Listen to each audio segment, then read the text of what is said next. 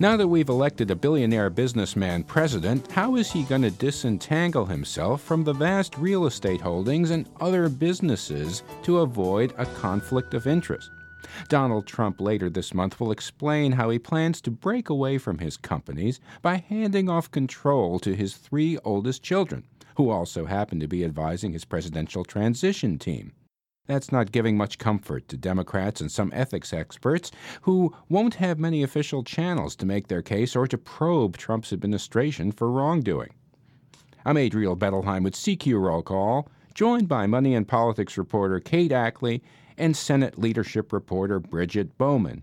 Kate, you quoted Democratic Congressman John Sarbanes of Maryland in one of your stories, saying the number of Trump's ethical violations and potential special interest entanglements could make your head spin. But in the case of a president, some laws apply and others don't, right?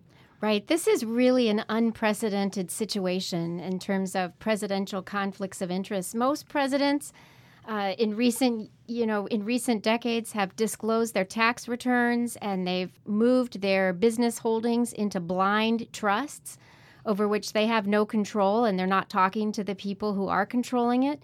So President-elect Trump puts us in a really unusual situation, not just because of his vast global business ventures, but also because he's got a family business with his kids being involved in it and also involved in his transition. It poses a lot of potential conflicts. You're absolutely right that presidents, President-elect Trump even tweeted in recent weeks, they're not subject to the same laws about conflicts of interest that their own employees in the federal government are subject to, but they're not entirely above the law in terms of bribery, and the emoluments clause of the Constitution, which forbids office holders, including presidents, from receiving any kind of profits or compensation from foreign governments, which, it's hard to pronounce and it's even harder to sort of figure out what it is. But the bottom line is that ethics lawyers have told me, including Republican ones, that, Trump could be subject to that clause by having foreign dignitaries stay in his hotels if he is still, profiting from that. If the foreign dignitaries' bills are being paid by foreign governments, then that may open him up to the emoluments clause. Democratic Senator Ben Cardin, Congressman Elijah Cummings, they have non-binding resolutions. They've had letters calling on Trump to divest the holdings, calling for hearings to probe apparent conflicts of interest. With Republicans in control of both houses of Congress, though, are those pleas falling on deaf ears? For now, it seems that they are. I mean, certainly this is getting media attention. It's getting attention among watchdog organizations who are really gearing up. They're expecting this to be something of an unprecedented era for them to dig up, details of Trump's business, financial deals, and other holdings and so forth, and trying to shine the spotlight there. But as far as official channels or hearings, investigations that Congress might hold, that's going to be up to the Republicans who control both the House and Senate. They have not said anyone in the sort of important committees have not said that they're eager to bring the Trump organization under their eyes. And one of the things that might kind of make a difference here, as Kate mentioned, the watchdog groups, one of the presidents said today that he thinks the only change might come if Trump voters start to get angry about this, if they start to see insiders and wealthy folks in the administration and start to get angry about that. Bridget, the Senate Democrats' concern extends beyond Trump to some of his wealthier cabinet picks. They want to change the rules to require more nominees to release their tax returns, which is something, of course, Trump refused to do during the campaign. Where's that all headed? So Democrats are saying they're going to try and push for rules changes when the next Congress convenes, when the next committees meet and put together their rules moving forward. So right now, there are only 3 committees that can require nominees to provide their tax returns. They want to extend that to all of the committees so that all the committees have the choice whether or not they want to require this information.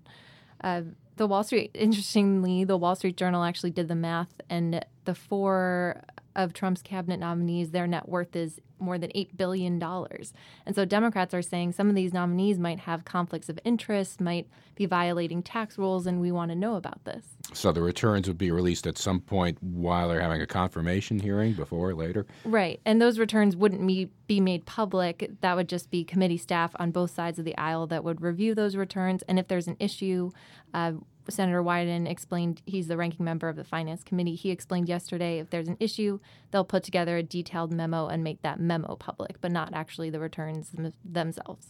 So if all this disclosure is maybe not on the Republicans' first 100 days to-do list, what would it take for them to apply some meaningful oversight to the new administration?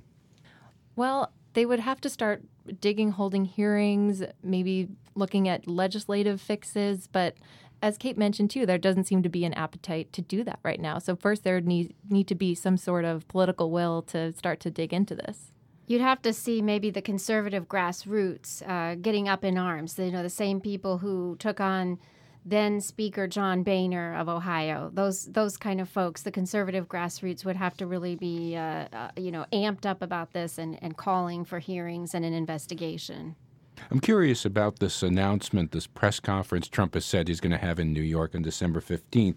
He is talking about turning over or giving control of the businesses to his kids.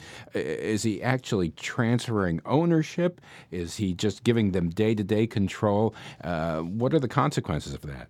Yeah, we really don't know. I mean, I think we're all going to be listening and watching this December 15th announcement to see, is this a real effort on behalf of President-elect Trump to divest of his numerous business holdings and the ridding himself of these potential conflicts of interest?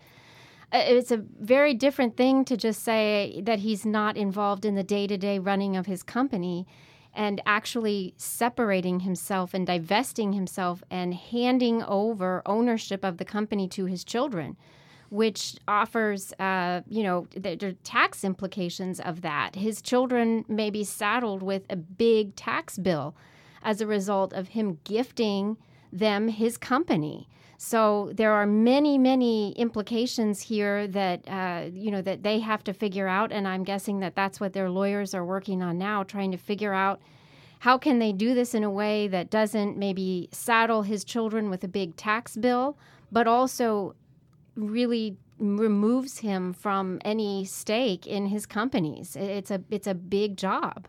We saw him getting some unexpected praise via Twitter from the Office of Government Ethics, the little-known agency that tracks executive branch disclosures. What was that all about? There were some unusual tweets. I mean, they said they would sing his praises if he agreed to divest. I think, though, really that that it's in the details, and we need to see what he has unveiled with his lawyers in mid-December. Does he truly divest? And I think that the jury is kind of still out on that. He has obviously his own company presents potential conflicts of interest. Also, he has numerous stock holdings. He has, stock holdings in companies that we've heard about, as well as ones that we don't necessarily know about, but all that have issues and an agenda before the federal government. CQ Money and Politics reporter Kate Ackley, Senate leadership reporter Bridget Bowman on Donald Trump and his business entanglements that could trigger conflict of interest concerns. I'm Adriel Bettelheim. Thanks for joining us. You can subscribe to this podcast on iTunes and Stitcher, and you can find all of our podcasts at rollcall.com/podcast.